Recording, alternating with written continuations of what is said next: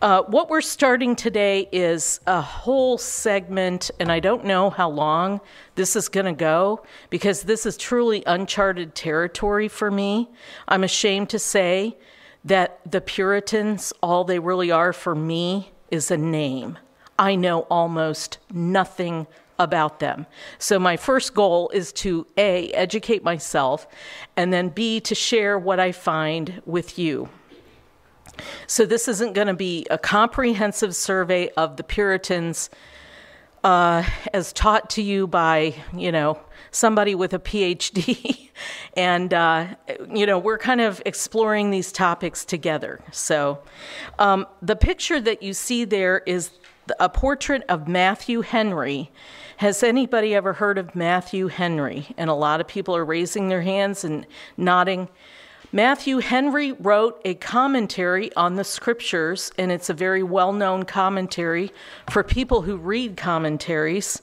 I don't really read commentaries, so I don't know what Matthew Henry had to say, but I do know that many people like his commentaries, and his writings have been very influential in shaping American Christianity as well as British Christianity. So we are going to basically start with groups that dissented from the Church of England. So we're going to be focusing on England, and we will, of course, be talking about Ireland, Scotland here and there to a degree, because they're right next to England. And England has, for centuries, been trying to assert her dominance over those other countries.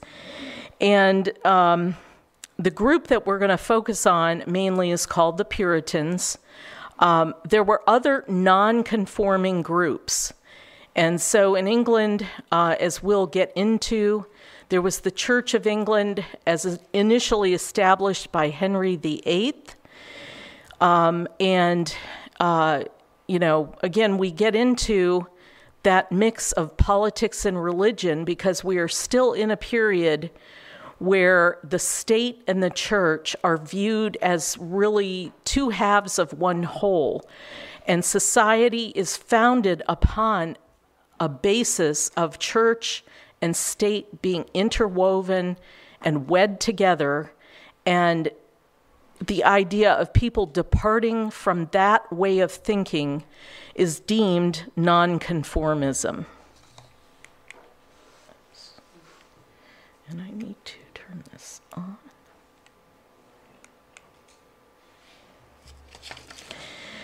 Okay, so if you recall, when we talked somewhat about the Reformation in England, Henry VIII had broken from the church in Rome. He had said, I'm married to a woman who is not producing a son for me. I need to get rid of her. I need to have an heir. The Pope is not going to annul my marriage with Catherine of Aragon, so I've got to get rid of Catherine, and I've got to get another woman who's going to bring me a son, basically. And if I need to break from Rome and create my own new church, therefore I will do so. And Henry was eventually able to have a male heir, and that male heir was Edward VI. Now, the picture that you see is not of Edward VI. This is actually a picture of a Puritan named John Hooper. Now, during the reign of Edward VI, he was a Protestant, and many English Protestants had begun to believe that the Church of England had not moved far enough away from Roman Catholicism. So, during the time of Henry VIII, Edward VI's father, there were a lot of English Christians who were hearing about Martin Luther and the work he was doing in Germany. They were hearing about the Swiss Brethren. They were hearing about other reformers in Switzerland, Germany, and France. And again, because of the printing press, the ideas of the Reformation were circulating widely throughout Europe. And of course, they made their way to Great Britain also. And there were a lot of Christians who not only were in sympathy or felt that Henry was maybe justified in breaking from Rome. They might not have agreed about his ideas about marriage and divorce, but they were certainly not contrary to thinking about breaking away from Rome in the first place. And so a lot of those people, once they saw what Henry had produced and what was going on under Edward, essentially the church looked a lot like it had before the break from Rome. They were still continuing to conduct the services largely the way they had as Roman Catholic churches. A lot of the things had remained the same. Now, Henry had, conveniently for him, he had said, well, since all of these monasteries and churches and all the wealth and power of the church, since I am now that, we've broken from Rome and I am now the head of the church in England, and so I will, as the king, as the sovereign, take over what formerly was property belonging to the Roman Catholic Church. So Henry had basically shut down the monasteries.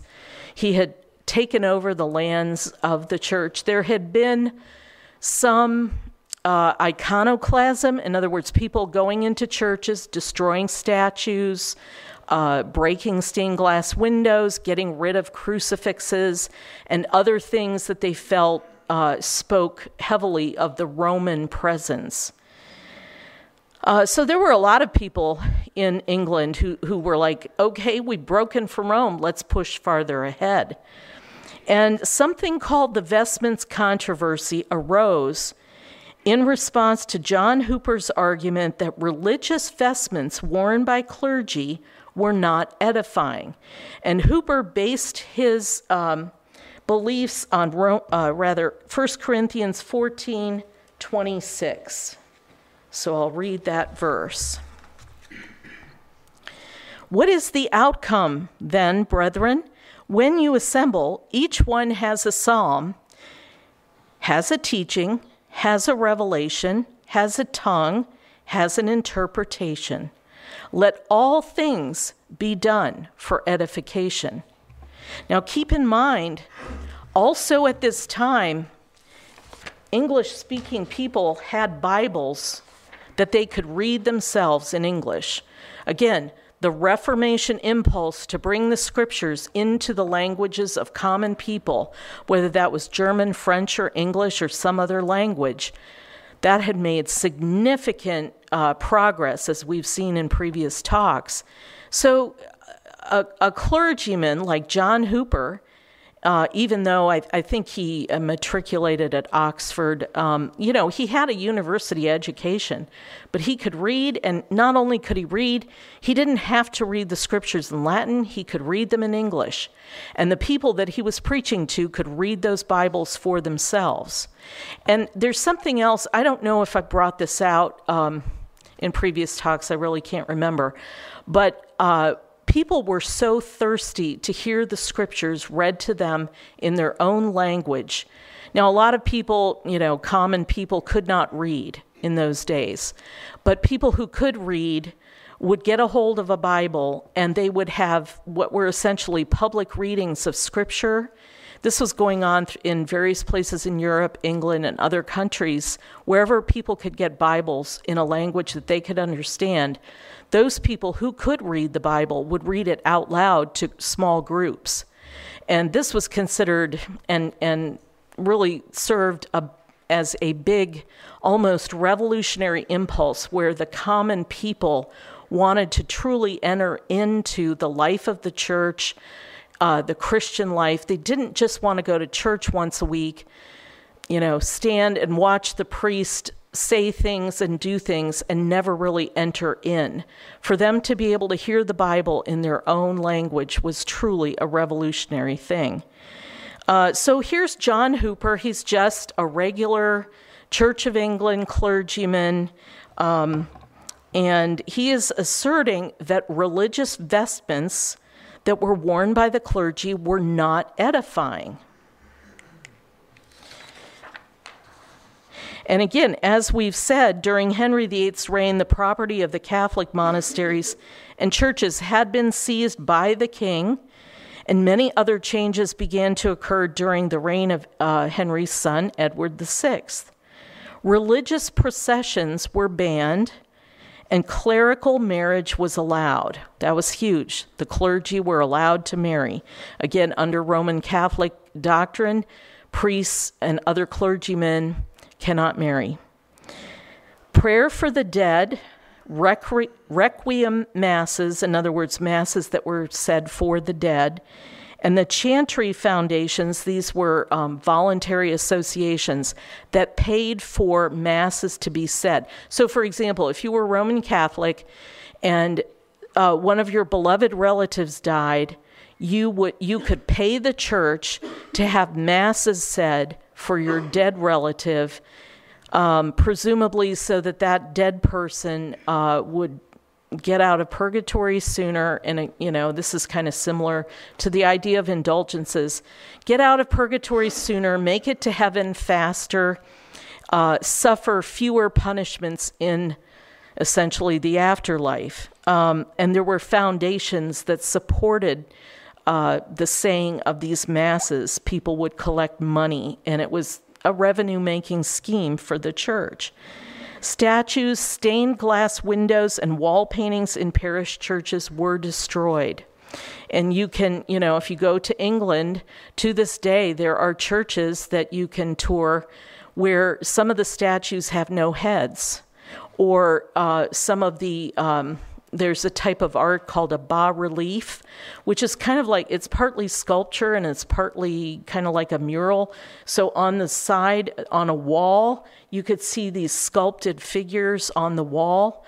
And in a lot of churches, the faces were defaced. That's where we get the whole idea of defacement. A lot of these were made in stone. So somebody would take a chisel and a hammer and just basically chisel off the face. The idea was that people are worshiping these icons, these idols. They need to go.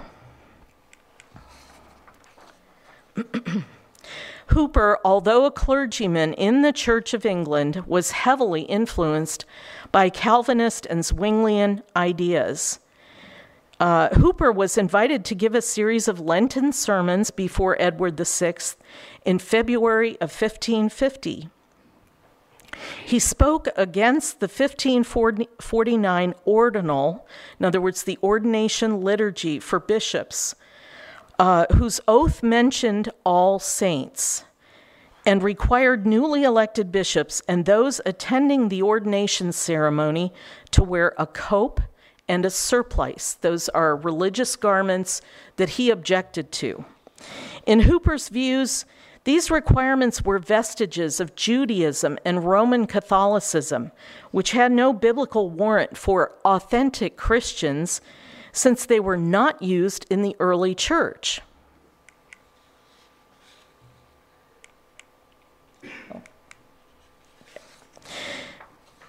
Sorry, skipping ahead.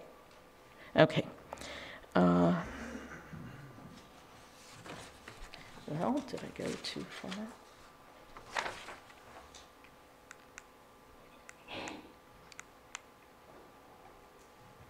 Okay. The Ordinal of 1549 had to do with the procedure to consecrate bishops.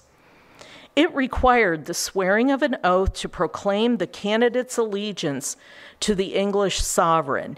So, if you're going to be ordained as a bishop, you're not only pledging your allegiance, your loyalty to God and to his church, but you have to do the same to the king or queen. The oath also required that the candidate swear by God and all the saints. The office of a bishop also required the wearing of the traditional Roman vestments. Now, Hooper was selected to be a bishop in the Church of England, but his Calvinist and Zwinglian views made him a controversial figure. The vestments controversy also became known as the edification controversy. This controversy arose from the debate over whether or not vestments, if they are if they are deemed a thing indifferent, or the Greek term adiaphoron, should be tolerated if they are edifying or beneficial. Their indifference and beneficial status were key points of disagreement. And again, the term edification comes from the verse in 1 Corinthians 14:26. Huber charged that vestments or special ecclesiastical clothing for clergy are not edifying.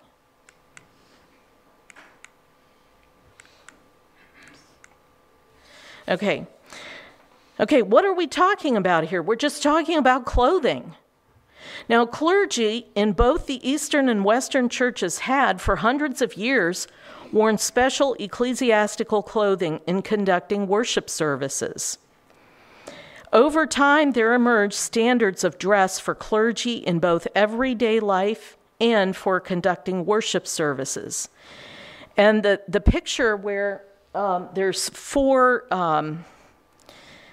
the four figures over on the right, those are Eastern Orthodox clergy people, I forget all my terms, priests and so forth, clergy within the Eastern Orthodox Church.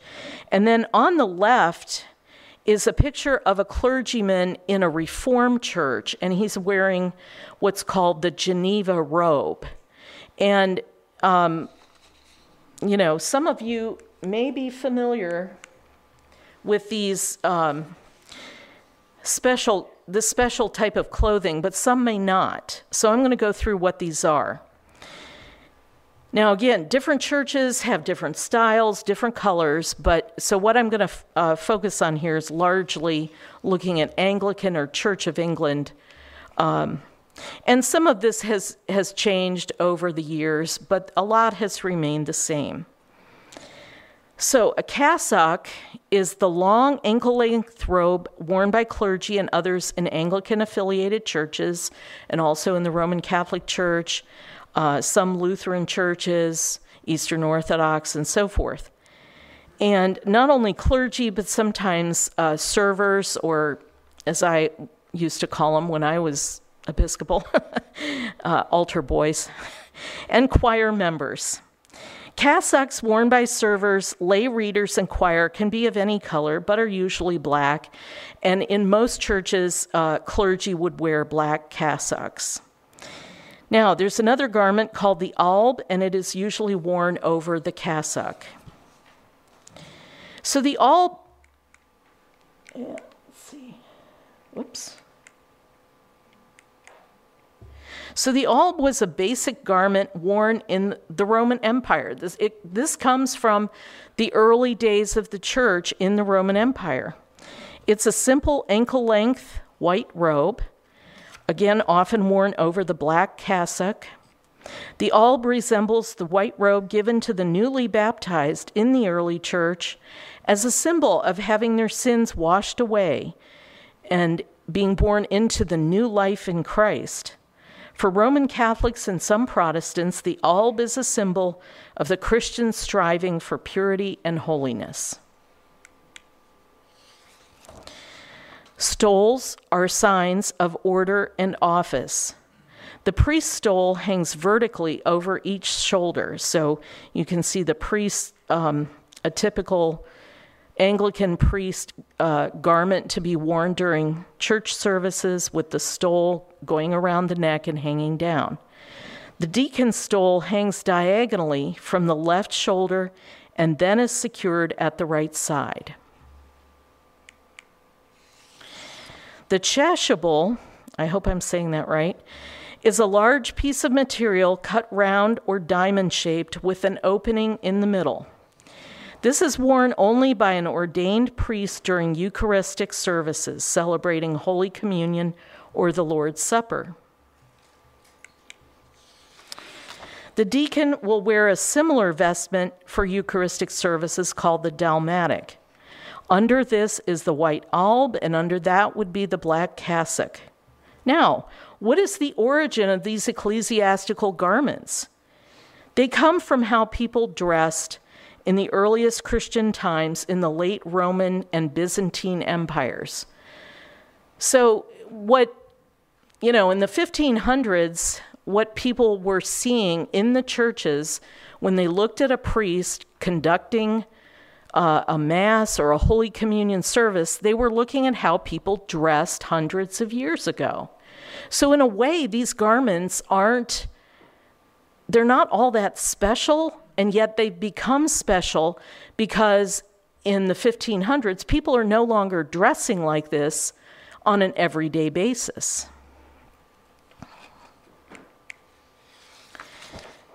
Now, a surplice, which is one of the garments that Hooper objected to wearing, it's a tunic of white linen or cotton fabric reaching to the knees, or it could be longer, with wide or moderately wide sleeves. And I've got pictures here of an Anglican surplice on the left, and on the right is a Roman Catholic surplice.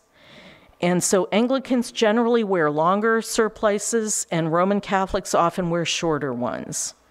And again, this is one of the garments that John Hooper objected to. Now the thing, you begin to ask yourself, what's the big deal? Why is this so important?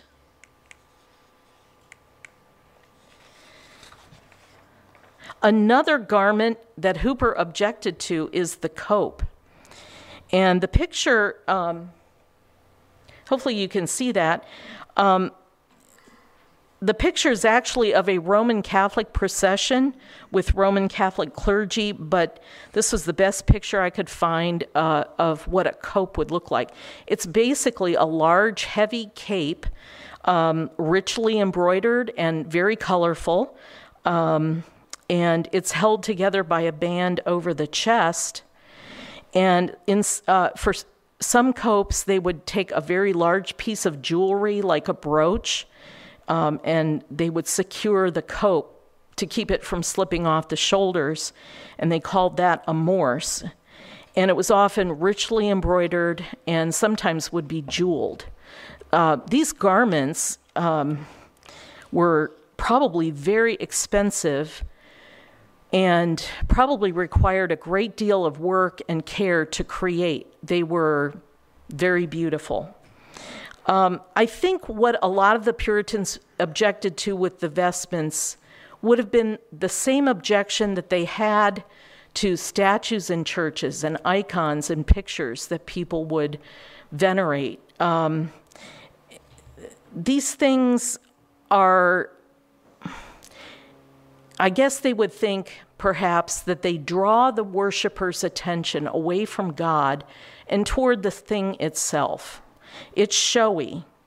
And the Puritans, as we'll go on, we'll see, they wanted to dress in anything but a showy manner.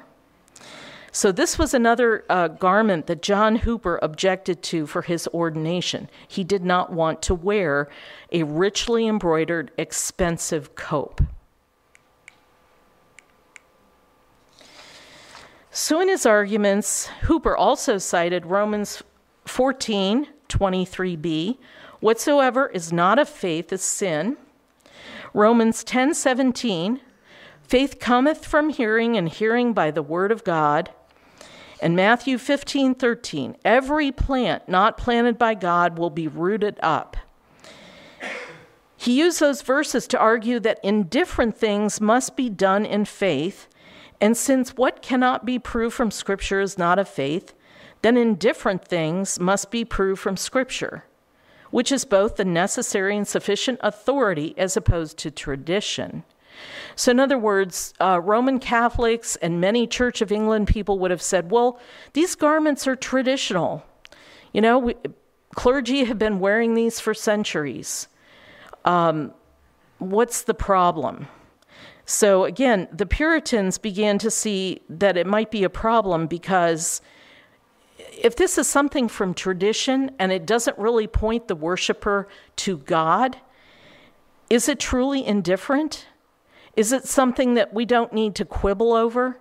In other words, does it matter how we dress in church? Does it matter how the clergy dress when they conduct religious services in church. Is that important, or is it just really a minor point? So Hooper, for Hooper, it was truly a major point, and he declined to be ordained as a bishop. However, because of the required vestments and oath by the saints, he just couldn't stomach this. However, this action violated the 1549 Act of Uniformity. In other words, the Act of Uniformity said all English people must be Protestants, must be part of the Church of England, and must do what the church authorities and the king say they have to do. It made declining the appointment to the position of bishop without good cause. It was a crime against both the king and state and the church, so Hooper was called to answer to the king. The king accepted Hooper's position. In other words, King Edward VI. He was willing to let Hooper be ordained without forcing him to swear this oath and without wearing these ecclesiastical garments. But the Privy Council, which was the king's closest counselor, made up of aristocrats, they didn't accept it. Hooper was called before them on May 15, 1550, and a compromise was reached.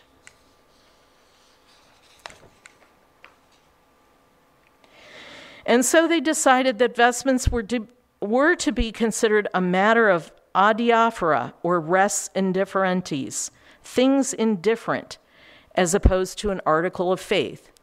In other words, you can be a faithful member of the Church of England and not agree with vestments.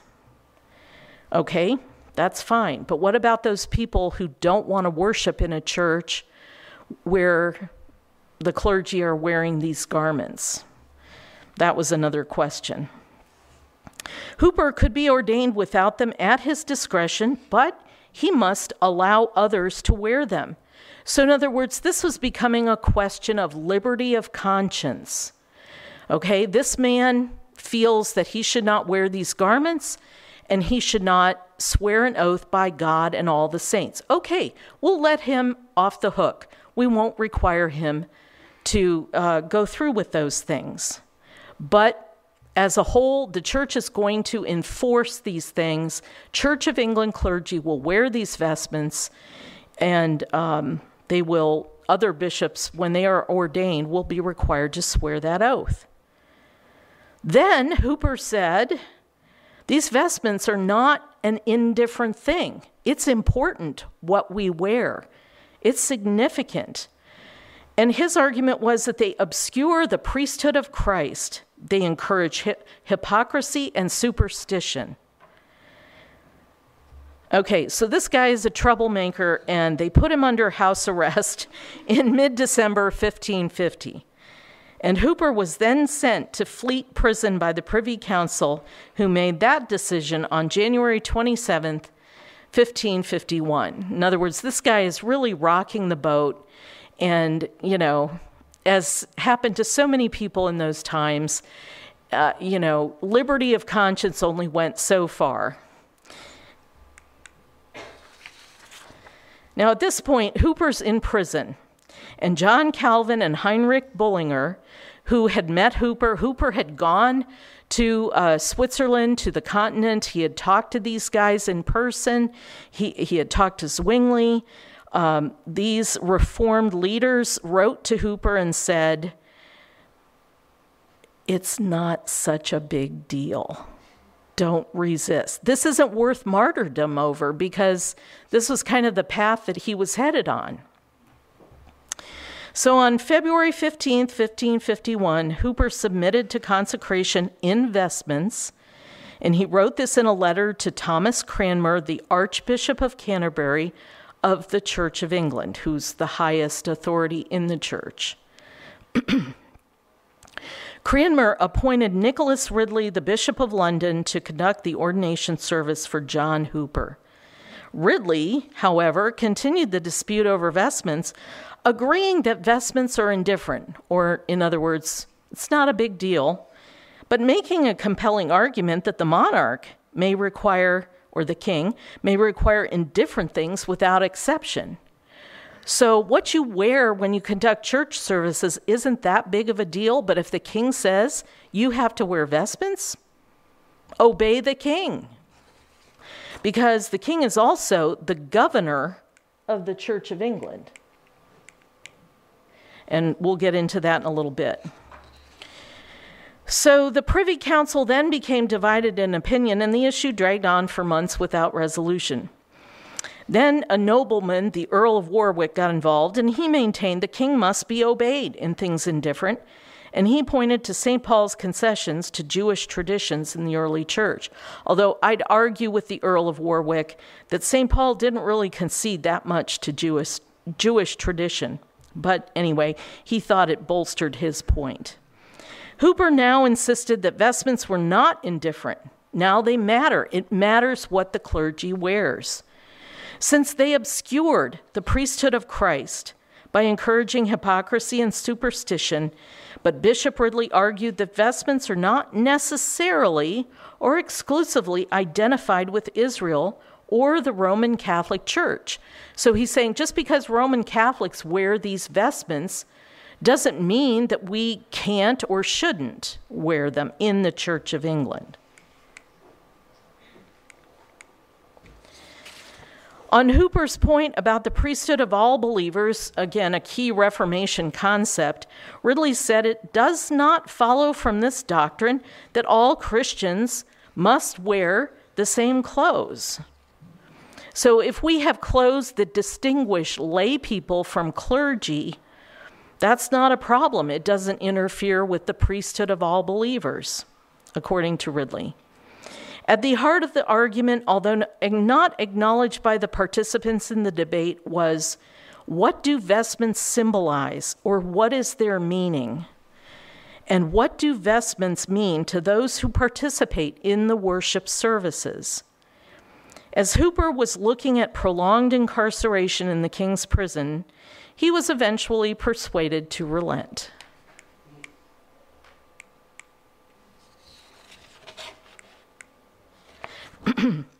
Hooper was consecrated Bishop of Gloucester on March 8, 1551, and shortly thereafter preached before the king in vestments. In 1552, a revised Book of Common Prayer, which was the standard for Church of England worship, omitted the vestments rubrics that had been the occasion for the controversy. But the vestments controversy continued on for more than a decade and is a major contributing factor in the development of the groups that came to be called Puritans and Separatists.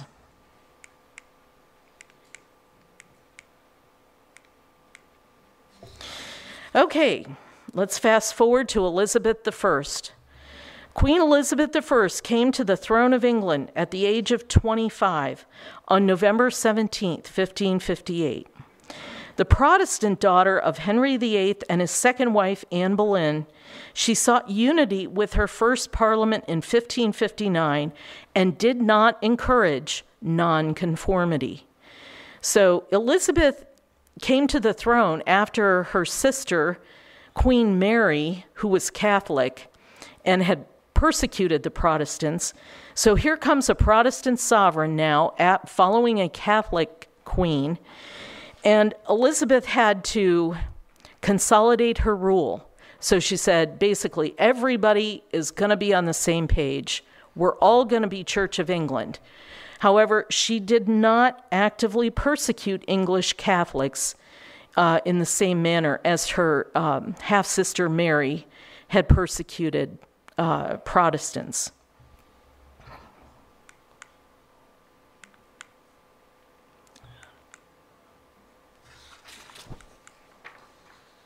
So under Elizabeth's 1559 Act of Uniformity, and this Act of Uniformity is where we get, the phrases uniformity and dissenters or nonconformists. So her Act of Uniformity, backed by the Act of Supremacy, in other words, she was consolidating her rule. She's the governor of the church. The Archbishop of Canterbury is the ecclesiastical head of the Church of England. She represents the state, and because state and church are inextricably intertwined, she and the Archbishop are going to rule together in all manners concerning how the church should function in England. She decreed that the 1552 prayer book, or Book of Common Prayer, was to be the model for ecclesiastical use, but with a stance on vestments that went back to the second year of Edward VI's reign. So she's basically coming down on the side of clergy wearing the vestments that they had that were similar to what they had worn when England was Roman Catholic. The alb, the cope, and the chasuble were all to be brought back into use, where some Marian exiles, remember the Marian exiles were English Protestants who had fled to mainly Switzerland when Queen Mary, the Catholic queen who was executing Protestants, had ruled.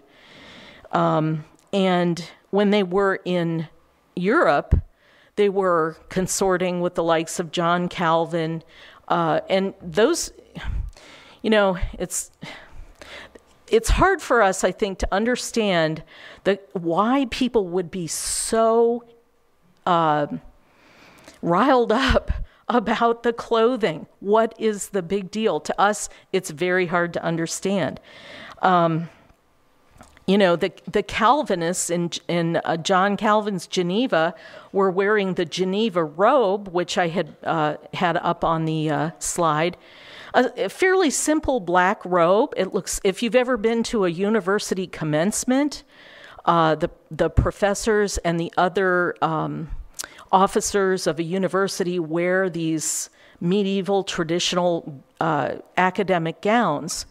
And where do those come from? They come from the Middle Ages. They come from the regular clothing of people from hundreds of years ago. Yet because we don't wear those things today, they look very special to us.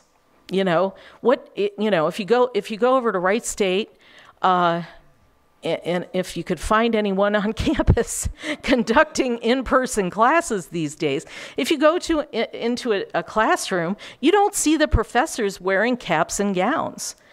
But in the 13 and 1400s, if you had gone to Oxford, they'd all be wearing those things. And the students would be wearing gowns too, because after all, what did people wear in the Middle Ages and the Reformation? They wore long, heavy robes because they didn't have central heating and they had to stay warm.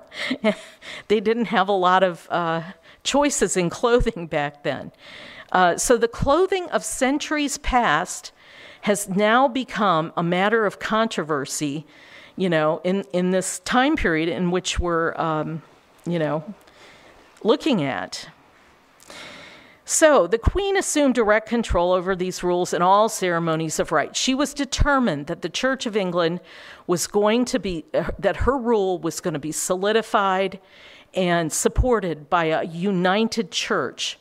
And if she was not going to persecute Catholics, which she didn't do a lot of, she didn't put them to death wholesale the way her half-sister Mary had done with Protestants. What that meant was the Church of England had to be united. If she's got another factious group, Roman Catholics, in the minority at this point, she does not want to deal with, Roman Catholics and a bunch of dissenting people who are causing problems.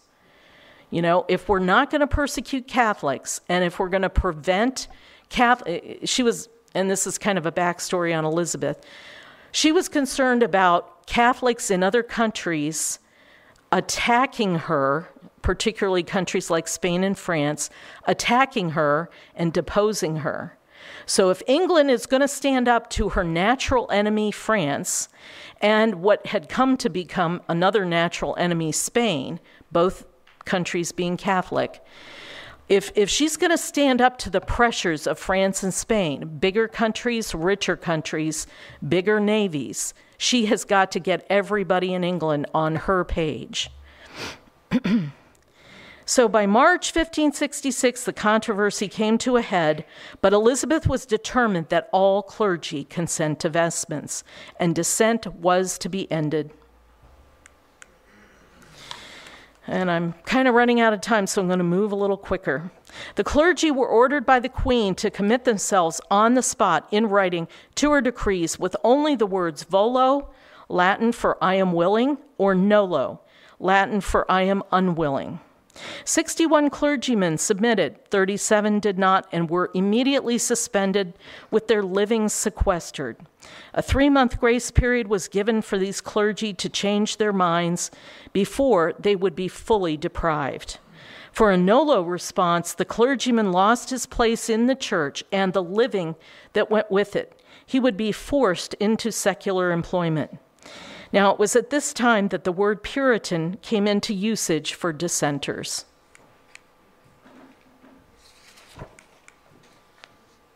Other controversies arose as the implications of the Protestant Reformation for England began to emerge. Parliament had passed the Act of Uniformity of 1549, which decreed that the 1549 edition of the Book of Common Prayer was to be the sole legal form of worship in England.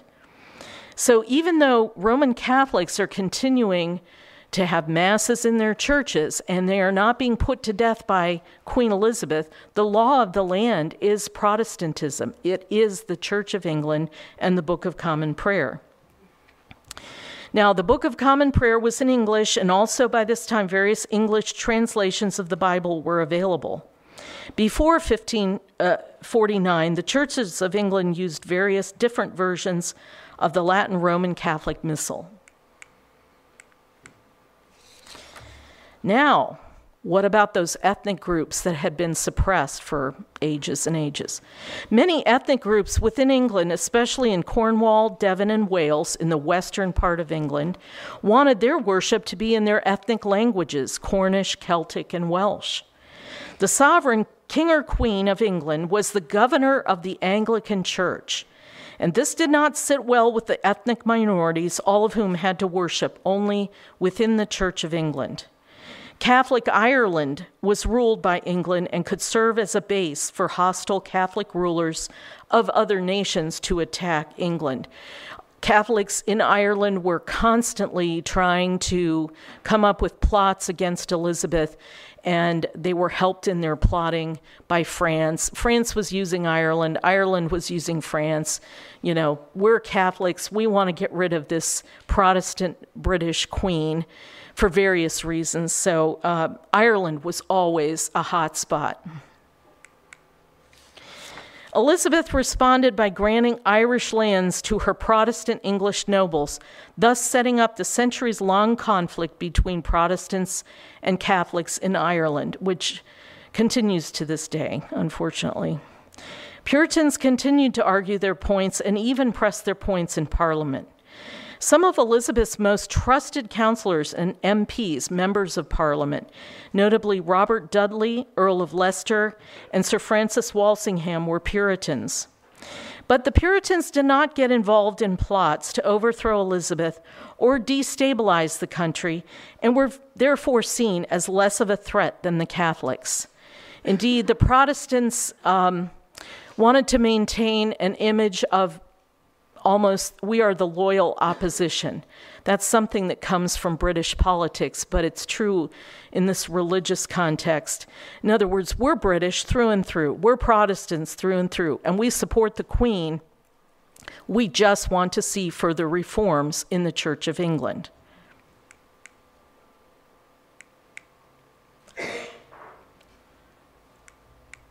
Well, come on now.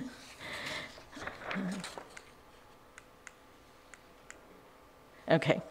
In 1571, Walter Strickland, leader of the Puritan group in Parliament, wanted to reform the Book of Common Prayer and again ban clergy vestments. In the period 1575 through 83, some Puritan clergy started organizing prayer meetings known as prophesyings, which displeased Elizabeth. In these meetings, Puritans took a freer approach to prayer and did not follow what Elizabeth had specified. She was concerned ideas might spread that challenged the religious settlement and expelled the Archbishop of Canterbury and 200 Puritan clergy from their posts.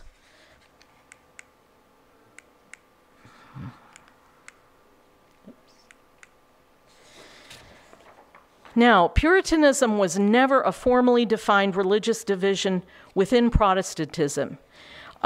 It was sort of like Zwinglianism in the sense that these were ideas that people held to, but they didn't necessarily establish a church called the First Church of the Puritans or something like that, although it did lead to the development of other denominations.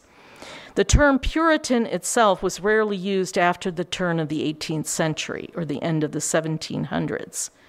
Some Puritan ideals, including the formal rejection of Roman Catholicism, were later incorporated into the doctrines of the Church of England. And other Puritan ideals were absorbed into the many Protestant denominations that emerged in the late 17th and early 18th centuries in North America and Britain. Some Puritans began to advocate separation from all other established Christian denominations in favor of autonomous gathered churches.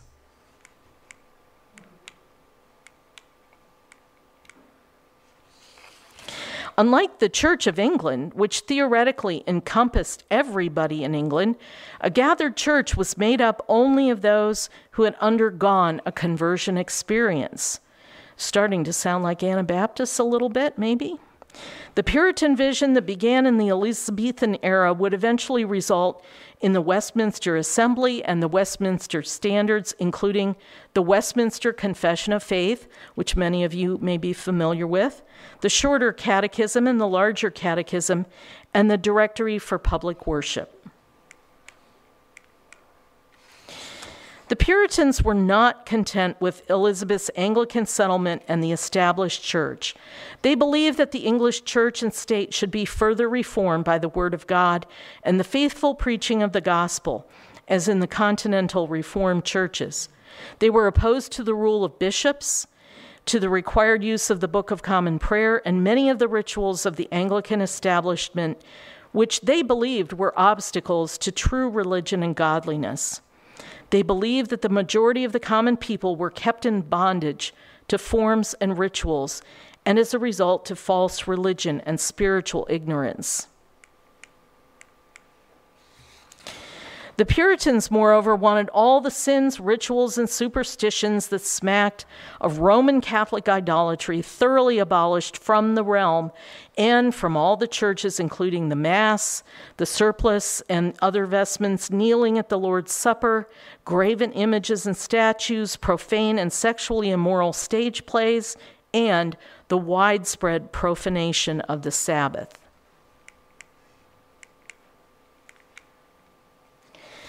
Fundamental to the rise of English Puritanism in the Elizabethan era, 1558 to 1603, was the influence of four highly influential reformers: John Calvin, Henry Bullinger, Peter Martyr, and Theodore Beza. And we've talked about Calvin and Bullinger. We haven't really talked much about Peter Martyr nor Theodore Beza, but they were all continental reformers coming from mainly Switzerland, who were all in frequent communication with the crown and the Reformed leaders in England. Calvin and Bullinger praised Queen Elizabeth for the work of Reformation in England and the Anglican establishment and encouraged patience from the Puritans. Calvin's writings were widely published and read in England.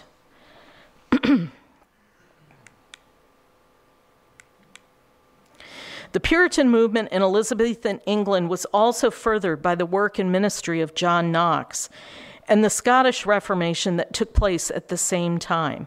Knox had spent 5 years in England from 1549 to 1554, assisting the English Reformation in the time of Edward VI, had fled to Geneva during the reign of Queen Mary and spent several years with Calvin from 1554 to 1559. And if you remember in our talks about John Knox, we talked about his many travels back and forth between the British Isles and the continent. And he returned to Scotland to spearhead the Reformation of his home country from 1560 until his death in 1572. And Martin Lloyd-Jones, a contemporary theologian and scholar, has called John Knox actually the first Puritan, even though he was Scottish and not English. That's all we have time for today. I don't know if you have any questions or comments. We are going to talk more about individual Puritan figures. We will get into a little bit the English Civil War that brought about great changes in English society. And so there's a lot more to work through. Again, I'm going to be focusing on English Puritans. I don't know how many talks it's going to be, but we want to get to the point that we understand how the Puritans influenced religion in the United States. Of course, we all know the story of the Pilgrims who came over in the 1600s, landed at Plymouth Rock and the colony that they ended up establishing. But a lot of us really don't know much more about these people who came to this country. So there's a lot more to look at from there. Does anyone have any questions or comments?